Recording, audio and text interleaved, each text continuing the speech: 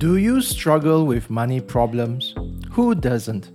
What if I told you there was a quick fix to all your money problems? Would you be interested? Well, you shouldn't. Money problems have deep underlying causes, and looking for quick fix makes it worse. Today's book offers you not a quick fix, not a long-lasting fix, but an eternal fix. Hi, my name is Terence and I'm your host for Reading and Readers, a podcast where I review Christian books for you.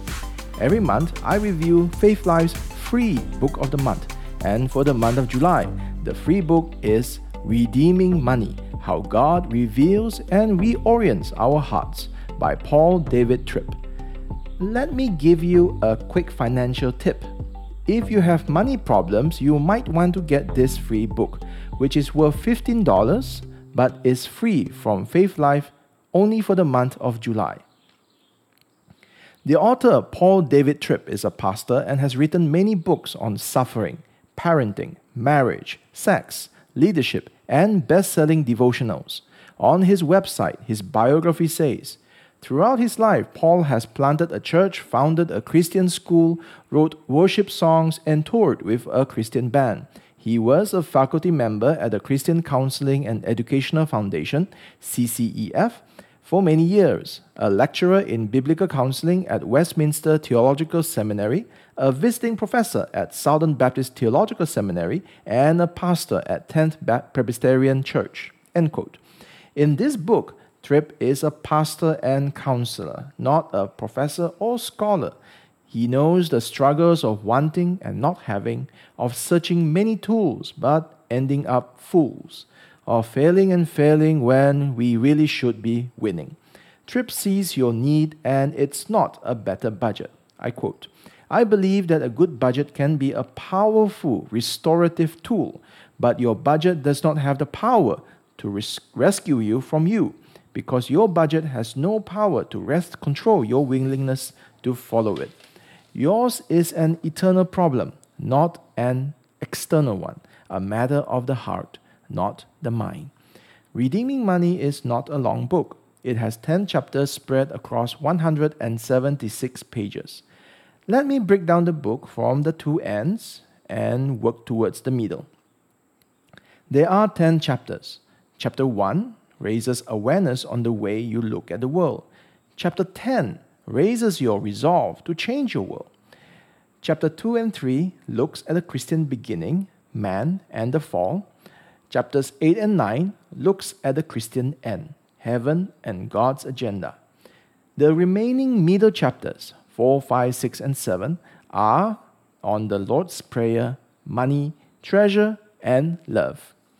In the first chapter, Tripp explains, my goal in this book is to root everything I write about money in a distinctly biblical worldview. Even more specifically, I want to help you look at money and money problems through the lens of the gospel of the Lord Jesus Christ. I am deeply persuaded that we will never make proper sense of the world of money, which influences us perhaps more deeply than we realize, unless we first put on our gospel glasses. End quote. He then explains the 4 foundations of a gospel worldview, namely, number 1, at the center of the universe is a God of incalculable glory. Number 2, we live in a world terribly broken by sin. Number 3, God offers us His heart and life-transforming grace. Number 4, we were created to live for something bigger than ourselves. Having explained these 4 foundations, Tripp applies the above message of grace in every chapter. So he never allows you to wallow in self-pity or props up your self-esteem for the next fight against debt. He applies the Bible to your money problems but doesn't begin with what the Bible says about money. He doesn't rush to 1 Timothy 6:10, the love of money is the root of all evil. He will go there, but not at first. As you heard, he begins with seeing how you see. This is your worldview, which he asserts needs to be a gospel worldview. Then, having put on the gospel glasses, he puts his hands on the sides of your head and turns it to see not the money mess you made, but the mirror. He writes, You can't understand money if you don't understand who you are. And money is one of the principal ways you demonstrate who you think you are. There is no better indicator of the identity you have assigned yourself than the way you use money. Why does one person proudly throw money around? Why does another person use her money to buy all the cultural markers of success? Why is that neighbor of yours so proudly vocal about his charity? Why has yet another person never been able to stay out of debt? Why does that couple quietly give away such a big portion of their income? Why is your friend so gripped with money fears? Why does she struggle with envy and embarrassment whenever she is around her wealthy friends? Why does he try to hide the fact that he grew up in poverty? Why did Jesus talk about this topic more than any other? Why is money such a big deal? Why are some of us never satisfied, even though we have so much money? And why are some of us content with so little? The answer to all these questions is identity. End quote. I picked this text for two purposes. This text is how Tripp leads you to the subject of chapter 2, our identity. This text is also an example of his writing style. In every chapter, Tripp throws you question after question. He makes you revisit your thoughts on money and the thoughts underlying those thoughts. And if that wasn't enough, at the end of every chapter, he lists some questions helpful for small group studies. Maybe it's his counseling background. Counselors love to ask questions. Counselors don't tell you what to do or think or feel. They ask. The reason, so I've been told, is when you ask a question, you own your answer. If I told you the answer, even if I said the exact same thing you said, my answer would not be as effective as yours. When you answer, the light bulb comes on. But I object. What if I see the problem and the solution, but you can't see them? I say this because some people think the answer is in you. The answer is always in you, like some Disney movie. The trick is to dig it out. What if the answer is outside of you? What if the answer is not a revelation from you, but a revelation from God? This is the conflict of worldviews. And notice, I use questions to get you there. That's how Tripp uses questions in the book. His questions are aimed at finding what you believe and to compare your reality against the biblical reality, your worldview against the gospel worldview. In the Bible, the self is not the answer to our problems. Tripp describes 4 identities: creature, sinner, sufferer, and saint. You would never come up with all 4 of these on your own. As an experienced counselor, Tripp is keenly aware and sensitive on Christians beating themselves up on their failures. Throughout the book, even as he reveals the problems in your heart, he doesn't want problems to be the last word. He is quick, so very quick to bring in grace. After describing the dumb things that saints do, saints, for example, still pile up debt and get into money mess, Tripp writes, "So saints commit themselves to using their money according to God's purpose and for His glory. But when they don't, they do not give way to humiliation, desperation, and personal recrimination. Instead, with hope and courage, they get up, dust themselves off, seek God's forgiveness, rescue, and empowerment, and determine to grow in their commitment to live with their money God's way. Has your money life been shaped by the blessing of knowing you are one of God's saints?" End quote. If you struggle with money problems and have tried and failed to get out of it, his often repeated message of grace is what you need to hear.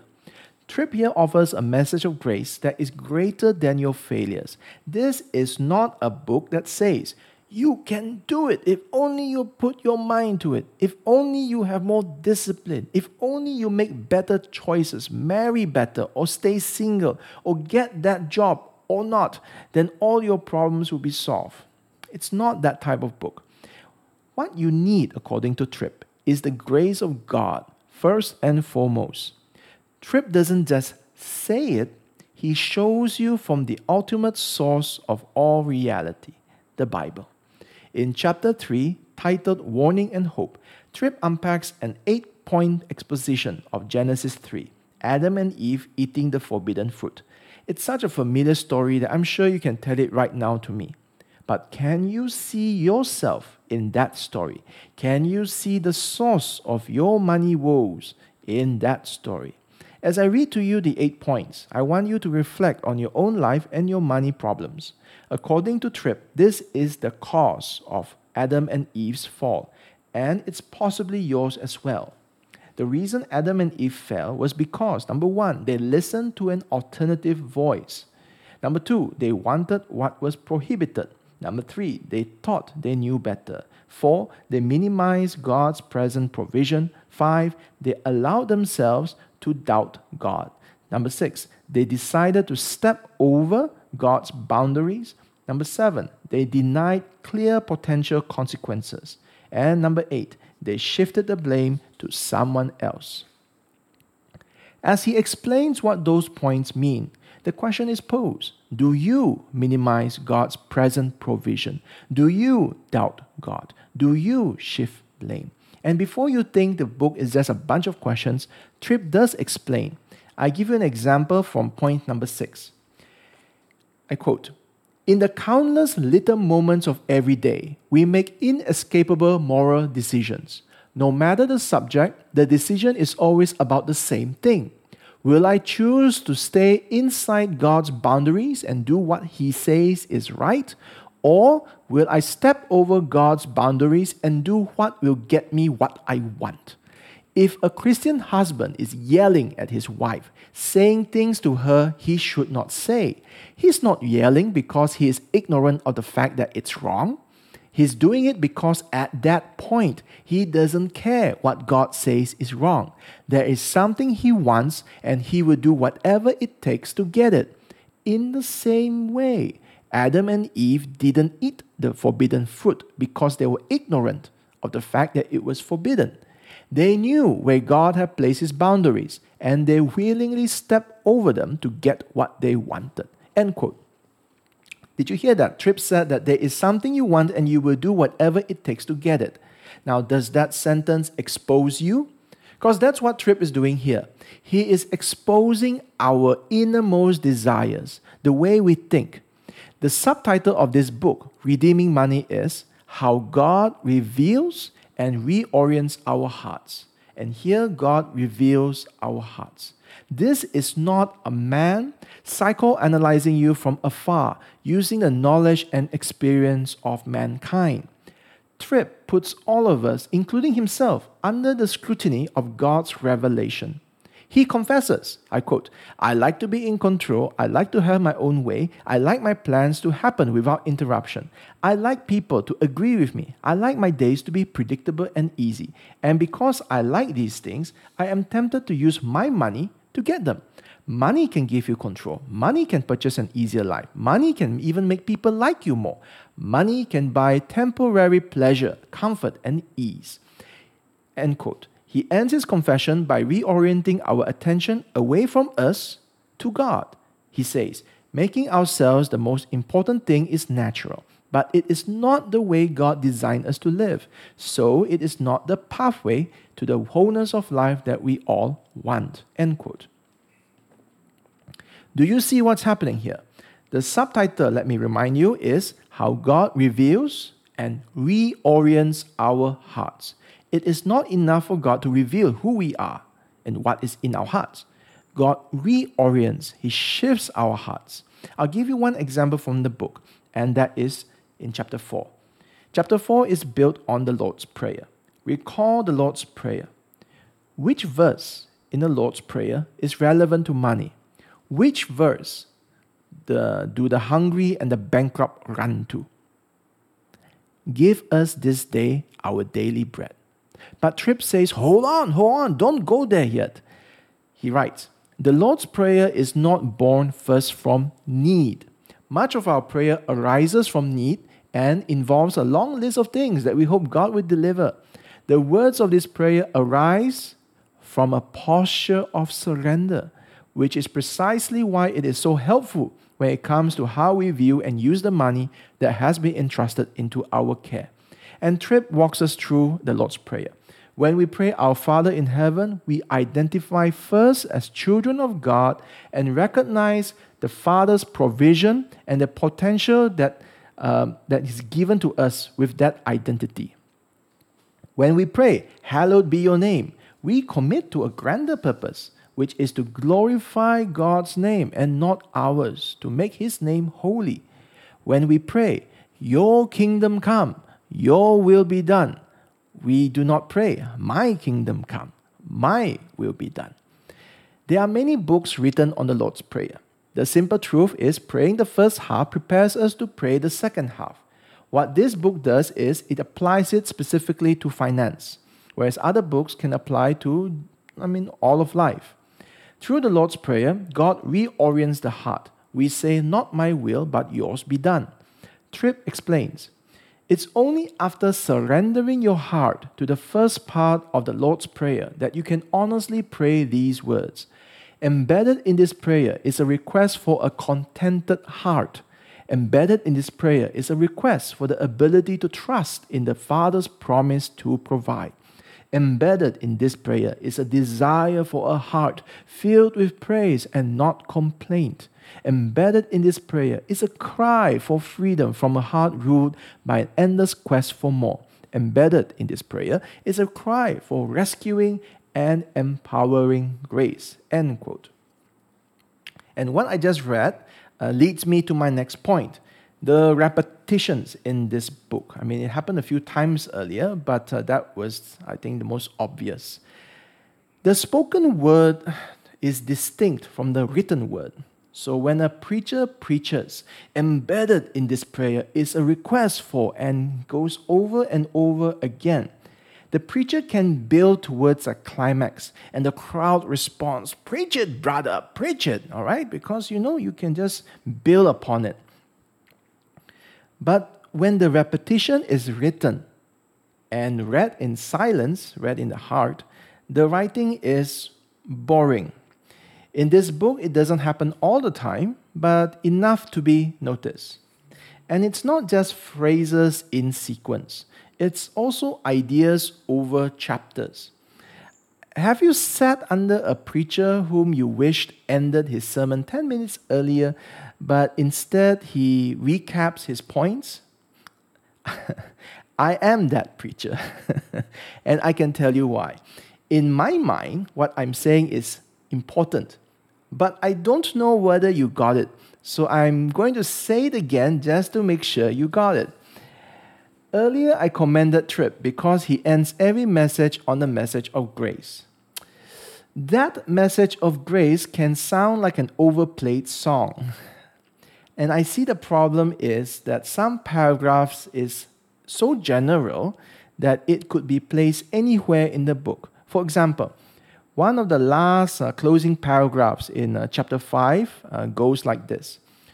When I misuse money, I don't misuse it because I am ignorant or without a budget. No, I misuse it because at that point I don't care what God or anyone else says. I want what I want, and if I can use my resources to get it, I am going to get it. End quote. Have you heard something like that before? You heard it just now earlier in chapter 2, and I'm reading now chapter 5. So the same idea gets repeated in different forms, in earlier chapters, in later chapters, and so it becomes a repetition. At this point, long-time listeners might jump at me and say, Terence, when you reviewed John Piper's 700-page Providence, you said that his repeating was like a grandfather leading a child to cross the road. But here, for Paul Tripp's 170-page book, you are more critical. Please explain. And I'll do so. Piper's written word is meant to be read more than preached or spoken. His ideas and the way he structures them, that long string of pearls, needs more hand holding. Also, okay, Piper wrote the book so that you can read it from the middle, which is only possible because he recaps. Now, for Tripp, his written word is the spoken word, written down. It's conversational. I'm talking to you over the table and not talking down at you from the podium. It's less authoritative in tone and more approachable, which is a selling point. Although Tripp doesn't advocate it, you could read from the middle of the book. But you see, his is a smaller book. And in contrast to Piper's Providence, the subject matter here is simpler, and coupled with the simpler conversational writing style, the repetition becomes more pronounced. Now, one of my goals for this podcast is to help you enjoy the books I review. And so let me recommend an easy way to fix this repetition. Just space out your reading. Read one chapter a day. Don't read 2 chapters or more. If you take it at the right dosage and give the chapter time to digest, it will go down better. I took the whole bottle, swallowed it in one gulp, and got an upset stomach. So don't finish the book in one sitting. Who is this book for? In this book, Tripp addresses practical meistic presentism. Okay, Tripp addresses practical meistic presentism. I wish he coined a phrase that rolls off the tongue easier. So what does it mean? Meistic as opposed to theistic means a religion not of God but of me, the self. Presentism as opposed to eternity is the idea there is only the present time, there is no afterlife. Now, Christians will protest and say, but we don't believe that. We worship God, not the self, and we believe in the afterlife, which is where the third word comes in, practical meistic presentism. Tripp contends that Christians don't deny orthodox beliefs, but they live contrary to their beliefs. The way they spend their money shows a worship of the self without eternity in view. So the book addresses practical meistic presentism and the many people who live in it. But what if you are a family struggling with mounting medical bills? So you are not worshipping the self or living the fast life. You are praying, Father in heaven, hallowed be your name. Your kingdom come, your will be done. You are praying for medical funds, not new iPhones. Does this book help? It can, but you have to read it right. The truths here are universal. Who we are, Genesis 3, Lord's Prayer, what we treasure and love. You can take all of these truths and apply them in your own poverty-stricken, God-honoring life. Just be aware that when Tripp applies, when he applies these truths, he is not looking at you. His eyes are on the majority culture, those who need to hear you cannot serve both God and money. On the other extreme, there is little here in this book to persuade a man like Warren Buffett, a wealthy man who lives a good moral life. He gives generously, but that's what we thought of Bill Gates too.